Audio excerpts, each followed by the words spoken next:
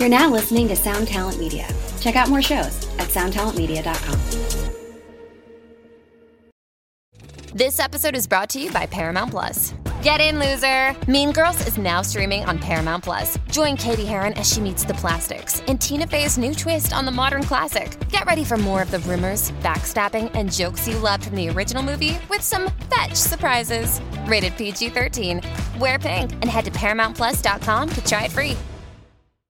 All right, Downers, what's going on? Welcome to the show. Today we're going to talk to Alison DeNisco Rayome. She's a staff writer for Tech Republics, and she covers stuff like cybersecurity and something that's particularly interesting to me, the convergence of tech and the workplace. It's just a fun place to spend time thinking. She's written a ton of articles that are really good. The Tech Republic website is good. And so we're going to talk about cybersecurity and if it's important and what's important for us to do. We're going to talk about artificial intelligence, augmented reality, virtual reality, and jobs, all this kind of stuff. And I think you'll enjoy this episode very much. Let me ask you guys to please do me a favor and bookmark a Amazon link to shop through. That's right. If you shop on Amazon and you go to my website and find the Amazon link in the navigation, then bookmark it. And when you shop there, they'll actually give me credit in the form of dollars on some small percentage of what you spend there. And if you're going to be spending money there anyway, might as well let me take a little hit from their end, if you know what I'm saying. And that will support this show directly. And I do appreciate it. I really do. It really does add up. I can make a couple $100 a month or more just from that. And then I could use it because freaking childcare. Have you ever heard of that? I mean, it's like the amount of money it costs me to come do a podcast is much. It's not offset well by $20 an hour of childcare at home, for instance. So just to let you know. But I am enjoying doing the show. I've got a bunch of cool stuff coming up, and we're going to get into doing a bunch of fun stuff with the Emory record and the new tracks and all the technical stuff in there very, very soon. So, anyway, keep supporting the show. I do appreciate it. The word of mouth probably means more than anything. The messages and the word of mouth and stuff like that. So I hope you enjoy the episode today. And of course, Rockabilia is where you get your band merchandise. That's where you get the awesome pop culture stuff that's both good, comfortable, expressive, make you feel good, support artists, officially licensed, all that stuff. Rockabilia.com. And you can even get 15% off if you use the promo code PC Jabberjaw, and you'll get 15% off. Okay, let's do it. Break it down, Dada. Break it down, oh, break it down. Break it down, oh, break it down.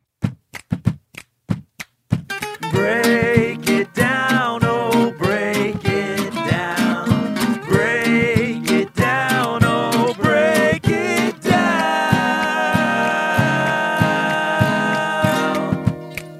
Let's make color. Yeah. Good to see you. Yeah, you too. Thank you so much for having me on. I think you must do other podcasts. You have a good webcam and a background and everything. Oh, yeah. No, we've done a couple. Thanks for spending some time with me and my audience today. I think that they're going to get a kick out of this. I've seen a lot of stuff that you write, and it's just it's up my alley. And so, great.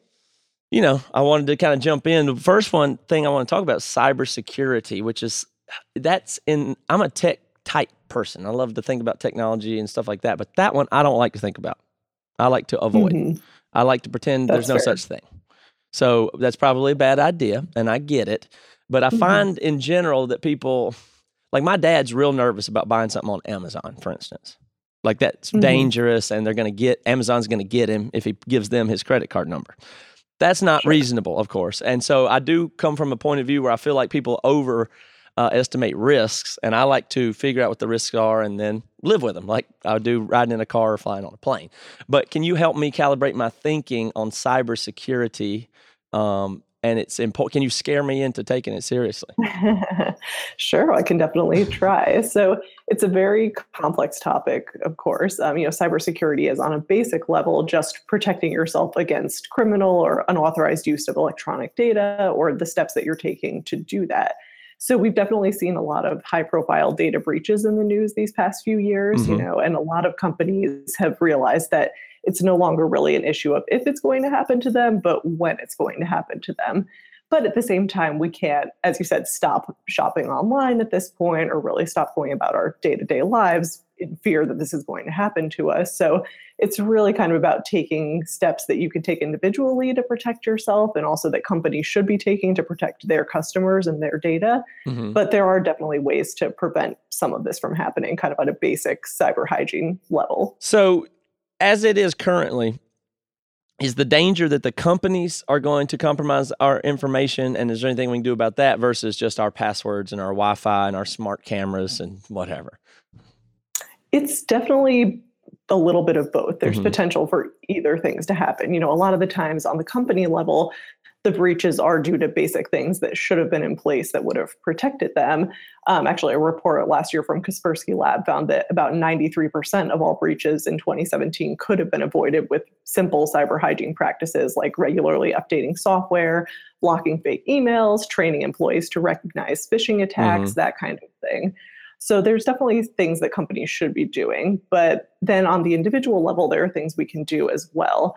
One of the most common types of attacks right now is called phishing, which is when you get an email that's trying to get you to click on a link or download an attachment that's actually something malicious, and they want you to reveal your password or your credit card information or any other kind of data. And in some cases, these actually go further, which is called spear phishing, when someone will kind of look you up on social media or on your work website, get some information about you and your network, and then they'll pretend to be someone that you know, a friend or a colleague, in an email to, again, get you to kind of click that link. I'm not familiar with that one. Tell me, in spear phishing, well, first of all, regular phishing I'm pretty familiar with. I'm sure it's happened to me a time or two. And several times, which is the disturbing part, I've catch phishing scams and realized, oh, I almost did that. That's not even the, that looks like the Google website. It isn't if you look at the URL or whatever it is. So that's the tip there, I suppose, is that if anybody's ever asking you for a password or what are the other things they ask you for? Usually to go log in. There's a prompt to go click to a URL and then go log in, typically on phishing, right? Yeah, often it'll be something to get you to log in somewhere or to enter your credit card information somewhere.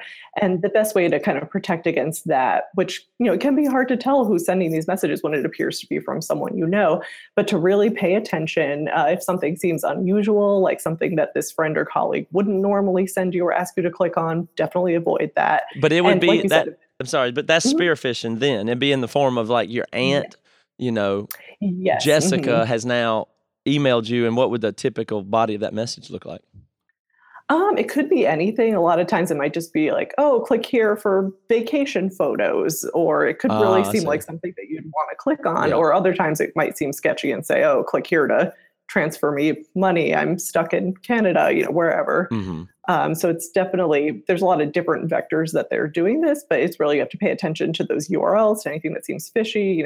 If you can, give the person a call to find out if it was really them, and just double check that before you immediately click and give up that information. Yeah, double check. That one is dangerous. I mean, there's people that are trained on it that still get phished at companies and everything, which I guess is how the companies wind up getting breached. Anyway, it's the same practice as bad passwords and phishing is how they even get into the whatever it would be, the Sony or Ashley Madison or whatever, people get hacked out there, whatever that is. Yeah, no, unfortunately, employees are always kind of the weakest link when it comes to cybersecurity and humans in general. And that's, hard to accept sometimes, because we're also the biggest asset to companies, of course. But for now, in the end, we're the most vulnerable point for now, until the robots take over, at least. Well, so you think of hackers and the cyber criminals out there, like they're just typing furiously at some screen and nailing the prompts and going into the mainframe, all that. But really, they just target people and get access and then go do what they want to do. That's the easy way to be a cyber criminal, is the human gate.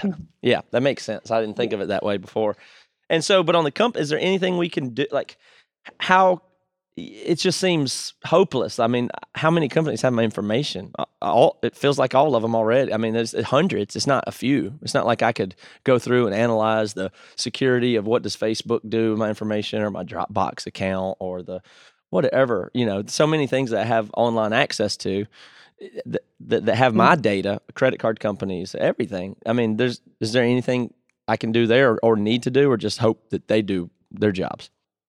Yeah, it can be scary. It is overwhelming. And, especially I think in the United States, we've traded a lot of our privacy and our information for kind of convenience and for services. And sometimes that's not a bad thing, because you want to get those services and that convenience, but it is always kind of going to be a risk. And I think, you can avoid storing your credit card in a place potentially, or you can kind of call companies or send emails saying that you're concerned about privacy. I think it's something that a lot of people are obviously paying a lot more attention to now, especially after the Facebook Cambridge Analytica scandal. And I think people are more interested in where their information is going. And some websites are building in that capability now. Like you can see on Facebook what's being targeted to advertisers, what their profile that they've built of you is and everything. So, but in a lot of ways, yeah, you do have to kind of hope that companies are the ones who are paying the most attention and are putting in those safeguards to protect your information.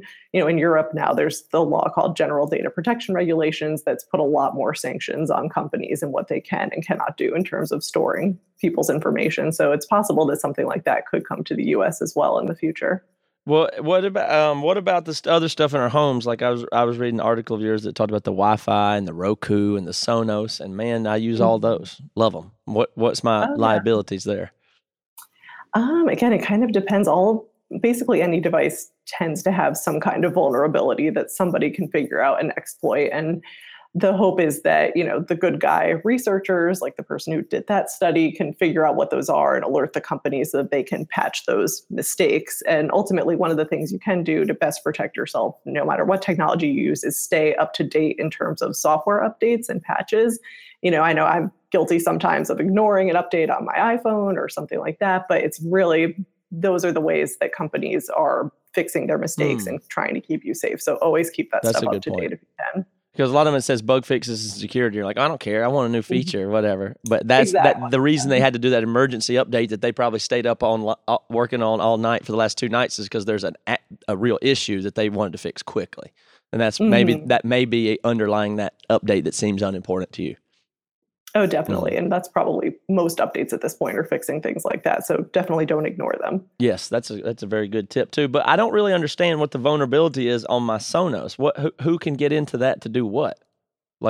Well, basically with what we call Internet of Things. So all connected devices that are in your house, like you said, Sonos, Roku, smart thermometers, kind of anything. Right. Basically, all those are connected to your home Wi-Fi network and to everything. So if someone gets into one of those devices, which often are not protected by a strong password or don't have a lot of security built into them because we just weren't thinking about that when we built them, then they can kind of get into anything. So I don't know if you've seen Mr. Robot, the TV show, but there's an episode where someone's in kind of a smart house. So they have all these connected devices and hackers are able to go in basically and on and off, turn the thermometer up really high, turn her water down really cold while she's in the shower. So there are ways that people could kind of perform an attack on you in that way, but also get into your network. And then if they have access to that, maybe they could access your email, your credit card information, anything that you've logged into on that network, that kind of stuff. Is that a reasonable worry for just a guy that lives on whatever street with 100 other houses with Wi-Fi networks, though? I can't imagine being targeted for something like that. I know there's prowlers that will see if your back door's unlocked at night too. I get it, but is it? Oh, sure. It seems. It's a high volume of people, obviously, that use these, and a hacker's not going to attack everybody, but it is possible. So I don't know that you need to be worried, each and every day, but I think you should take those steps if you can. Change a password on something from a default password. Just do the small things that it takes to keep yourself a little bit safer. Yeah, I guess password might be the best thing. That's what I want to talk about next. But yeah, those smart devices, I've got them all. Is there any particular ones that are bad? Like certain types of smart Internet of Things that you should avoid because they're so vulnerable? I don't know if there's anything you should avoid at this point. I do think you should do your research and look up at what security protections are in place. Do the companies providing these give any, not necessarily guarantee, but talk about what protections they have. Are they reputable? Just do a little bit of research before you make a purchase, I'd say. But the lazy password guy that uses this one at your office and your Gmail and the new photo app you signed up for, that's always bad, right?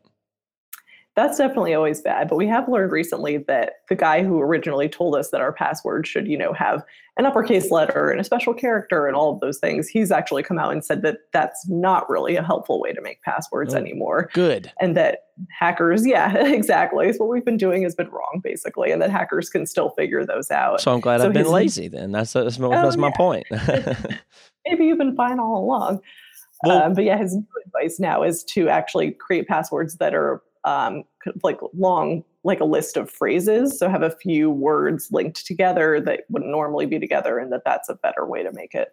So you could memorize it easily too, instead of have to, the thing about that is it's so impractical to do the character or use a 3 to represent an E or something. I've tried all that stuff, but then that moment where you're trying to do something and you have to get creative to come up with a password is just a real pain in the ass. It's just so poorly designed point because you're late for something. You got to log in. You got to reset your password. You got to come up with a new one. And you're like, and I'm gonna have to remember it now. It's always so terrible that it causes people to go into the lazy mode and use the same password or do the bad thing.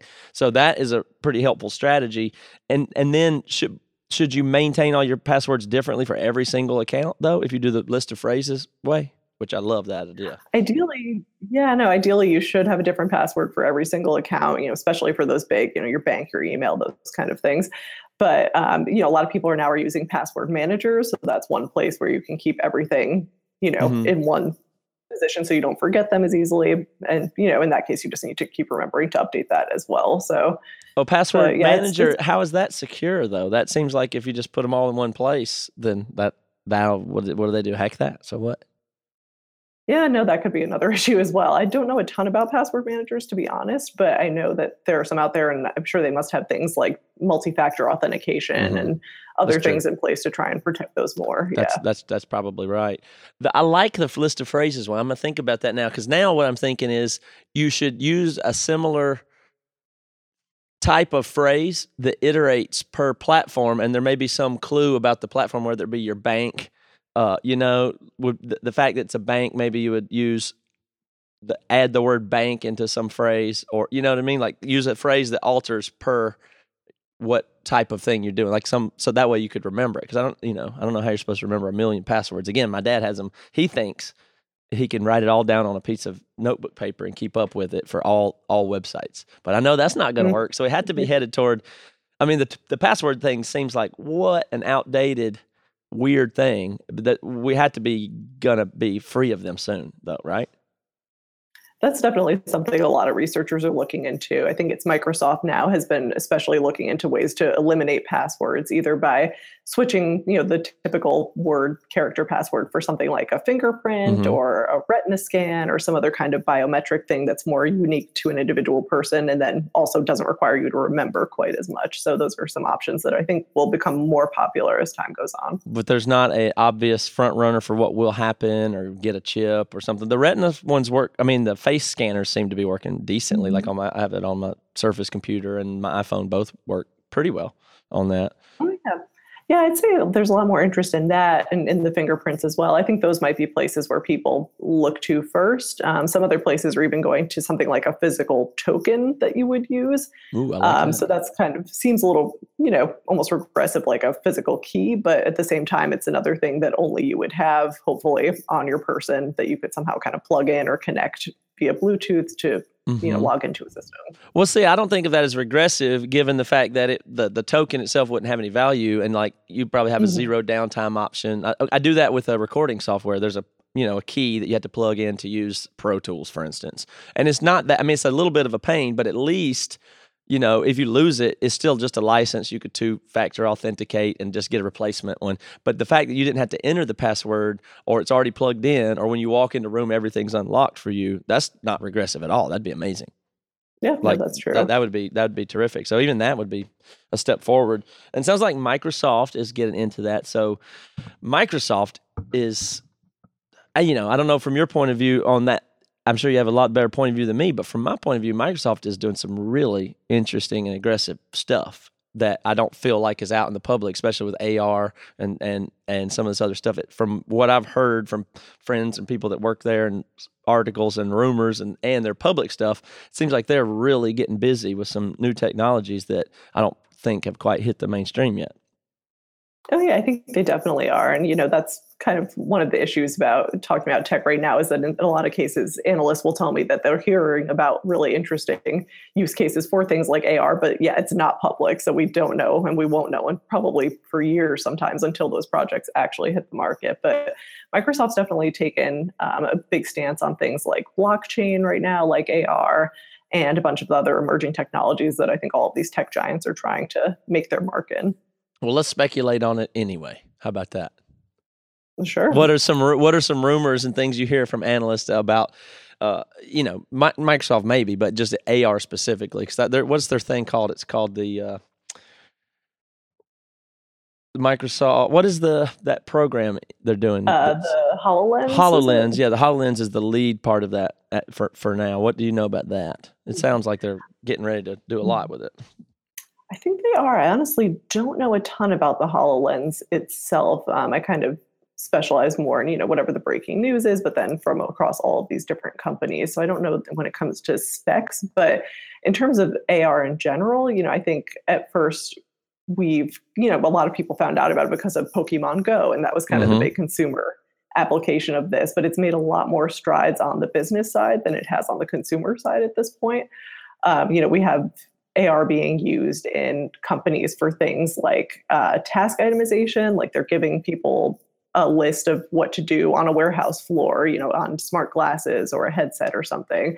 We're also seeing more uses in terms of design and collaboration. I think on the Wayfair app, you can, in real time see what like a couch would look like in your living room, that kind of thing.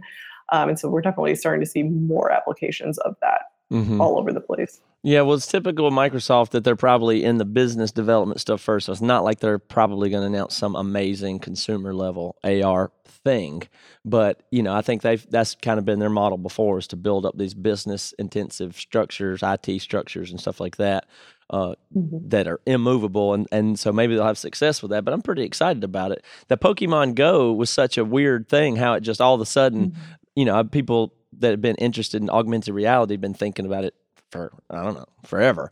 And all of a sudden this game pops out where it just goes, and then everybody gets it all of a sudden, and then that's it, relatively quiet, like it's just that one little thing that gives people a peek, and I don't think people still get it yet. And I think it's just so weird that one AR application kind of poked out there for a minute and then kind of died down. No, that was quite the week of excitement. So many people say that was the happiest America's been in a long time. But yeah, no, I think it'll be really interesting to see where it goes. We're seeing more places like stores even starting to explore this technology. Like I mentioned, Wayfair. I wrote a big story about Sephora, the makeup chain, and all of the I didn't see that, but tell me, I know that store because my wife shops there. Tell me about what Sephora's doing.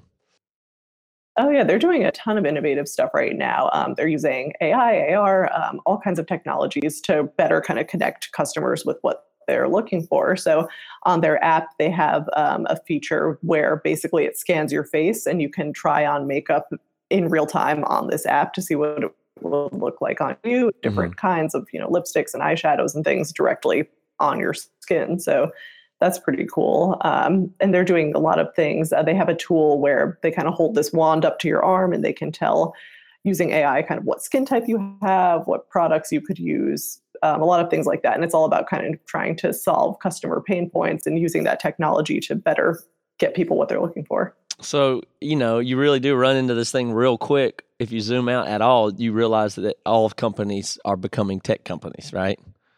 It's just your makeup. Sephora's a makeup company that's supposed to deal with eyeshadow and the color of whatever, base stuff. And here it is. The AI is the best way to do it. Here we go.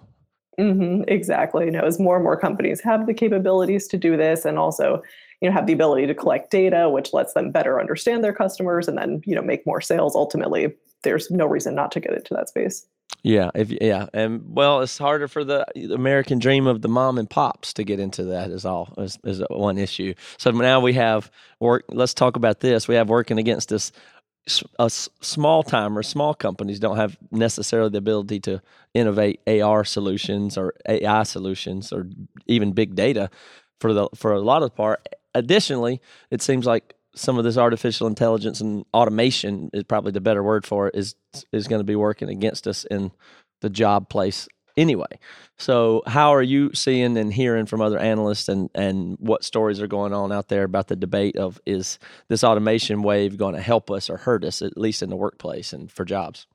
Yeah, it's definitely a huge topic right now among everybody. And I think we see a lot of headlines that are pretty scary about robots stealing all of our jobs. But it's kind of a nuanced issue, I think, more so than you would think on first glance. And it depends on who you're talking to and which research you're looking at.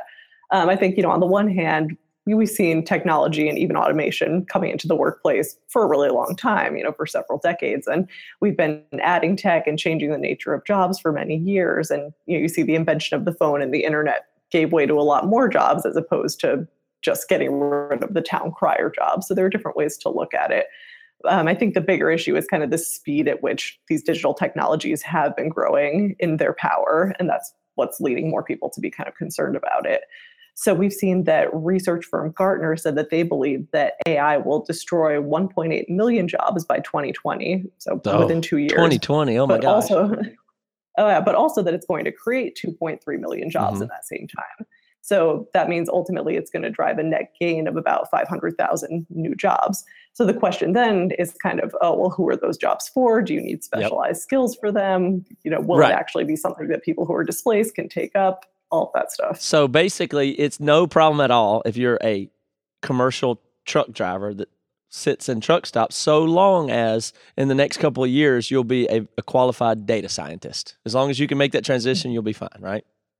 Oh, in that case, you'd be doing great. Yeah. But, obviously that seems unrealistic for a lot of people. And I think it's going to require, on the one hand, companies to really say, okay, we're going to reskill people to fill these new roles that we have. And people are going to have to take that initiative, but we're not exactly sure how it's going to play out. There's also debate over in terms of blue collar versus white collar jobs, who's going to be more impacted. One study said that they think 50% of blue collar workers will be out of a job because of AI. But on the other hand, we've already seen AI doing things like writing news stories and assisting in surgeries and scanning legal documents and making legal arguments. So everyone's a little bit at risk in different ways. I think ultimately what Gartner and some of the other analysts believe is that AI will be working with humans to augment human workers rather than just replace them. So the goal is to help humans work better, faster, smarter, more efficiently, and take away some of those repetitive tasks to free you up to do higher level things. So hopefully that ends up being the case. But you have to think through that in your particular career, because it's, I use that extreme example of data scientists because I think that's like the top job you could have these days. I think it got ranked as one of the top jobs. And truck driver is one of the most, or transportation drivers for people, blue collar, regular people. It's one of the biggest ones that threatens, So that gap is huge, but there's not a ton for those people to retrain. So there will be losers there. I mean, you know what I mean? That the people in the middle are some surprises too. Like paralegal could be just gone. And that's a serious job, that pays well and is, it's a great job that's very white collar, and that job could be gone. But the lawyer and litigators and people that do the human facing stuff are predicted to be so far behind, like that's going to persist for a really long time. So it's even nuanced in what jobs in a certain field are going to be totally gone. Tons of financial and accountant stuff. I mean, accountant's a really good job. You got the CPA thing, and you wear your glasses and wear a nice suit and talk to people about money, but you might be automated away even in that white collar job.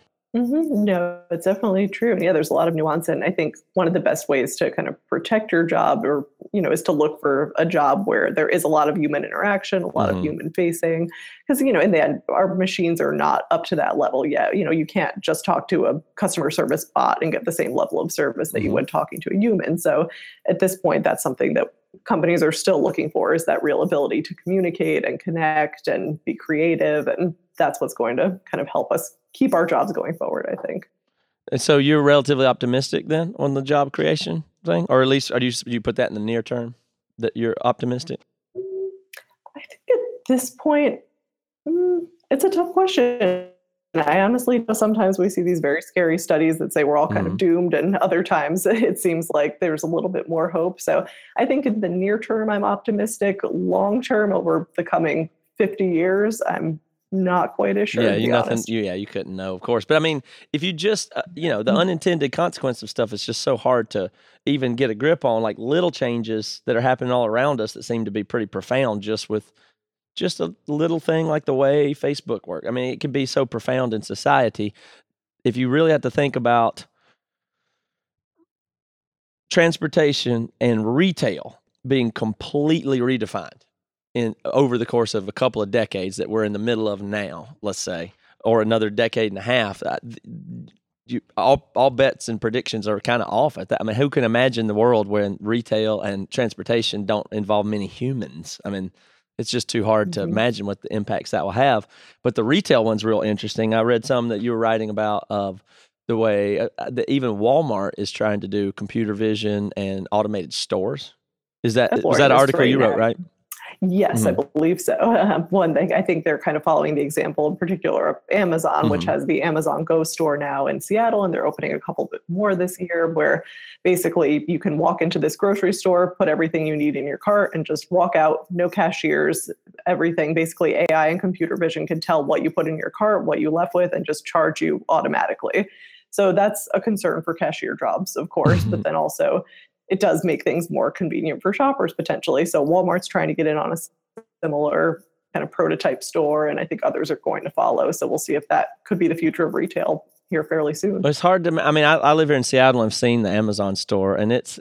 I know everybody isn't maybe caught up on that, but it's astonishing because, and I don't think they've got the bugs worked out, but that's just left to get worked out. But it seems to work. But just a few years ago, those computer vision stuff couldn't tell a cat and a dog from a human. I mean, or recognize a specific human or do stuff like that. And now it's literally you can walk into the store and they're just simply cameras that simply interpret and see who you are and what you take. And your Amazon Prime account is just charged accordingly. So you just go you just go in and get what you want and leave.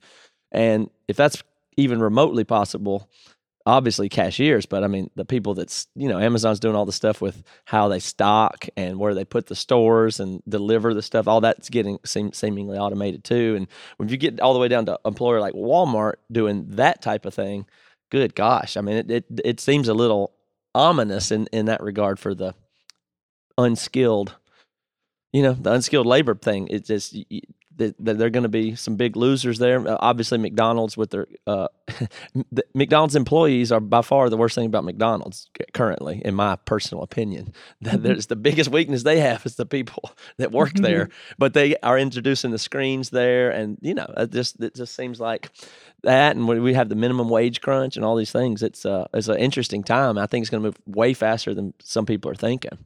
Oh, yeah. No, when you really even just look at the past 10 years and all of the things that have changed and how much computing power has sped up, now everything is changing incredibly rapidly. So it's almost impossible to tell where we'll be 10 years from now if things keep up at this pace. And that is a little scary. But, some companies are trying to step in. I think Google has a really big initiative right now to retrain a lot more people, to try and get them some tech skills and other things so that they will be able to fill future jobs. And I think we're going to colleges and high schools and trade schools and every level just to prepare people for the jobs that'll actually be out there. Yeah. And, that's one of the things that's really frustrating is still, the way we learn is not going to be able to isn't currently keeping up for most people, because most people just think, well, we have an education system and we train people until they're 17 or 18 and then, that should be good. But people, our learning and training has to change fundamentally because it's obviously a lifelong thing. There's nothing that's going to make sense in the future, and that's got to be right now that you can learn in even 25 years of schooling and then be done learning. That's just absurd. I mean, it just makes no sense. People are going to change jobs many times because any field you go into might not exist in 10 years. So I imagine I'll be in 2 or 3 more fields in my lifetime. And I'm almost 40. And so that will include a ton of training and learning and developing. And so, just that whole thing of I couldn't be happier than if Google and some of these tech people can forecast what our gaps are going to be and give people opportunities to learn or train progressively or get ahead. But, if you're alive, you can bank on the fact that you'll be learning some intense stuff in a decade from now that will be really important. So your reliance on stuff like school, public school is going to have to go down, I imagine. And maybe it'll be these tech companies that empower us to learn so that we can have jobs. That would be a nice outcome. Oh, yeah, it's possible. I mean, I think I came from actually an education reporting background. So I've seen that schools are trying to fill the gaps in a lot of ways. We're teaching kids to code at a lot younger ages, things like that. But there is definitely still a lot of work to be done. And, so many of these kids are going to be entering the workforce into jobs that we didn't know existed when they were in kindergarten. So we're going to have to, especially on the jobs, reskilling constantly is going to be a big thing. And that's what a lot of workers are looking for. Reskilling, that's a great people, way to say it. Mm-hmm. Oh, yeah, and people aren't wanting to stay at the same company for years and years and years anymore. They want to continually develop their skills and find new avenues. And so in some ways, this, changing workforce is a good way so that people can explore different passions, different options for them, potentially make more money.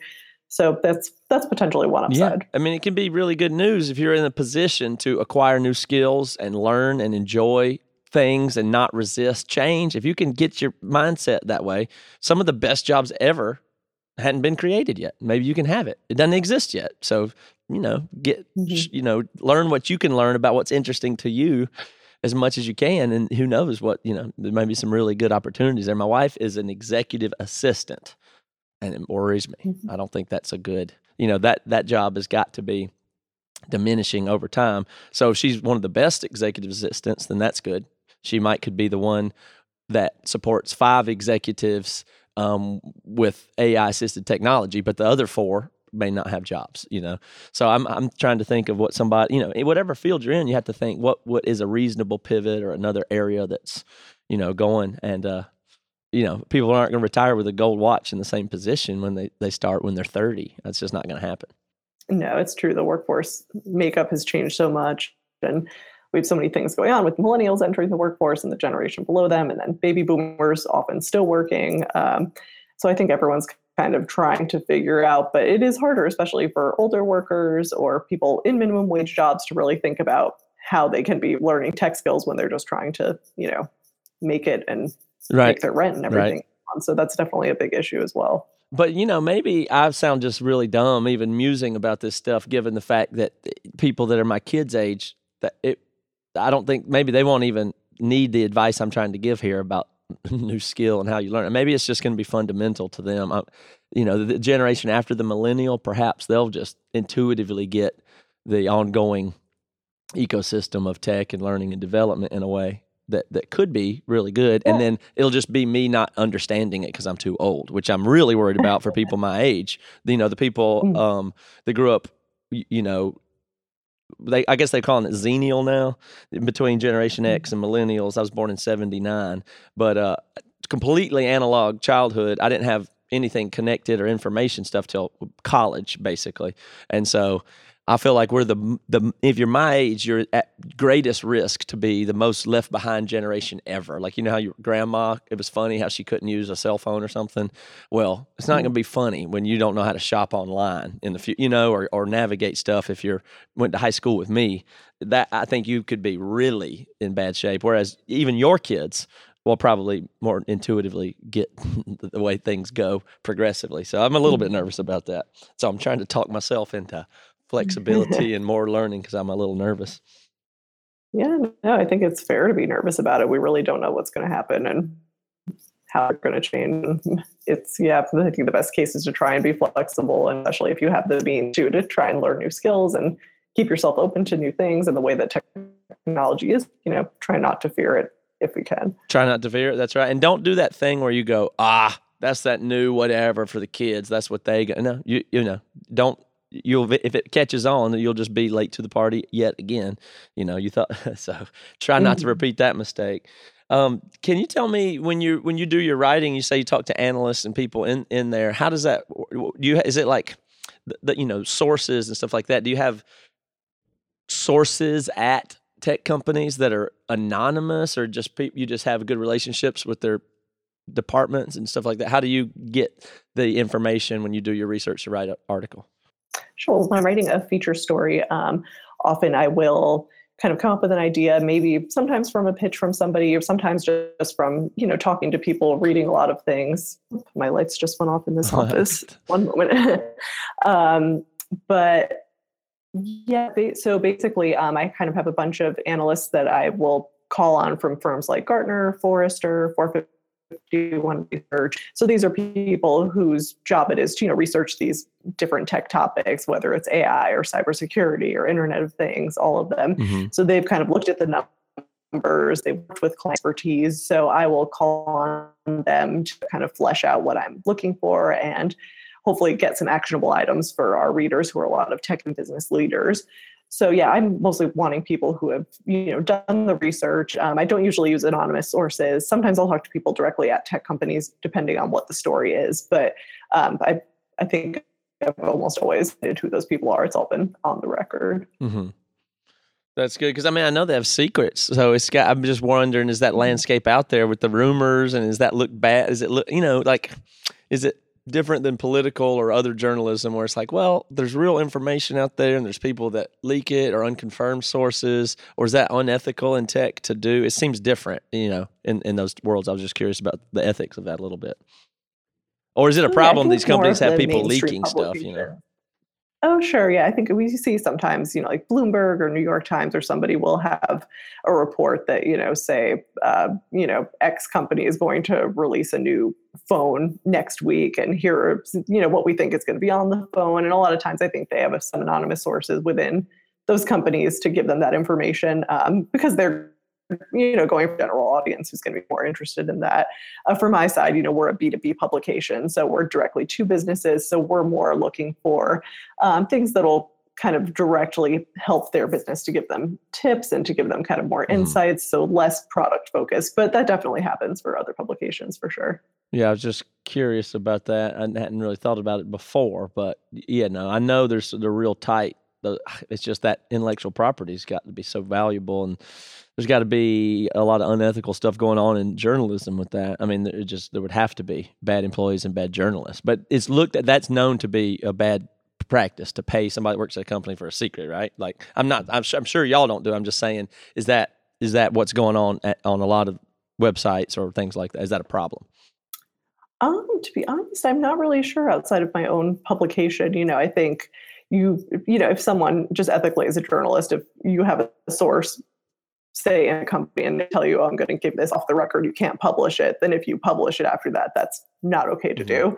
But if you have a source who says, I have this information, I'll give it to you, just don't use my name, it's still rumored, but you can talk about it, just keep me anonymous, then that's different thing. And then to say, this is a rumor, but it came from someone inside the company, that kind of thing. Mm-hmm. Totally.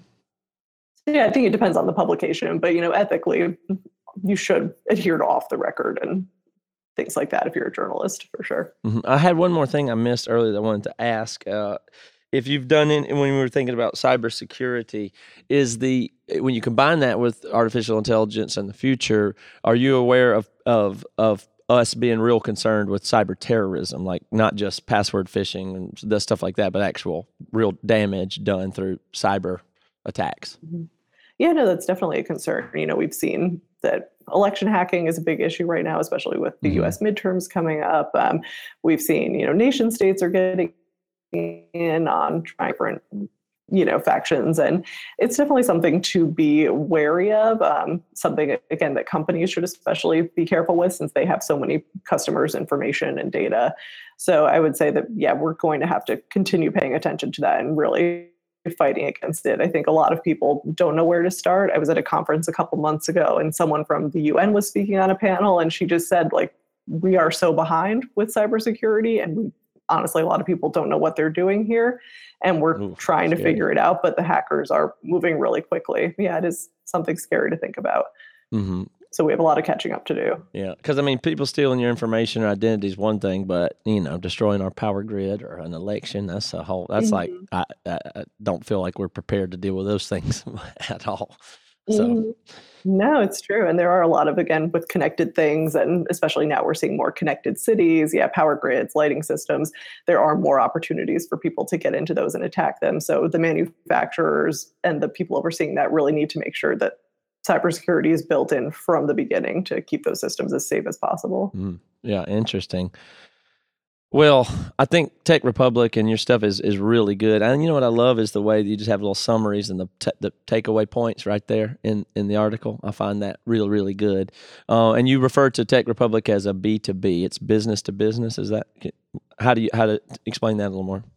Sure. Yeah. So we are a technology news publication that our audience specifically is technology and business leaders. So again, we're kind of business facing. We're not writing necessarily for anyone out there. We want to give those actionable news and items and features to business leaders so they can take them back to their companies and, really put them to use.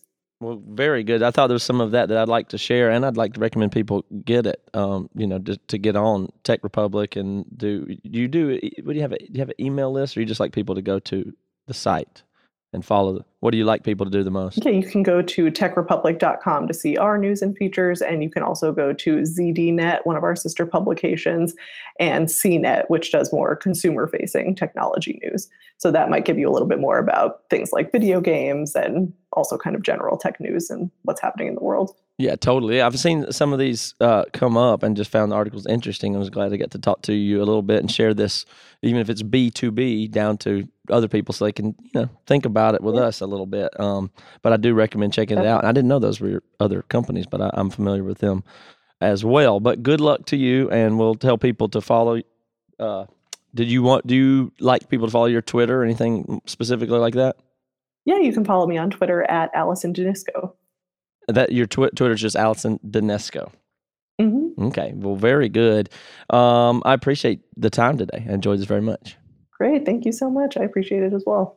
Ever heard of Stoicism? Chances are, if you have, you've heard of Stoicism with a lowercase s and not Stoicism with an uppercase S. Lone wolves, no emotions, antisocial behavior, cold indifference. All that is Stoicism with a lowercase s. Stoicism with an uppercase S is the ancient Greek philosophy and virtue ethics framework that centers on service to the cosmopolis, to include your family, friends, community, and planet, and the development of a good moral character. My name is Tanner Campbell, and I'm the host of Practical Stoicism, a 3 times a week podcast teaching Stoic principles and concepts to anyone interested through the exploration of texts and deep dives into various moral topics. You can find Practical Stoicism where you're already listening to podcasts by searching for Practical Stoicism or by going to stoicismpod.com. I invite you to give it a listen today. You just might like it. That's what ransomware is all about. It's psychological pressure. Ransomware, when your computer's hacked into and your data held ransom. Attacks are on the rise, and Russian gangs are making billions of dollars. The moment I got that message, I knew our greatest fears that we ever have are starting to come true. The post-Cold War era is over. .com, The Hacking. A new season from Crowd Network with me, Katie Puckrick. Just search for .com, that's DOTCOM, and subscribe.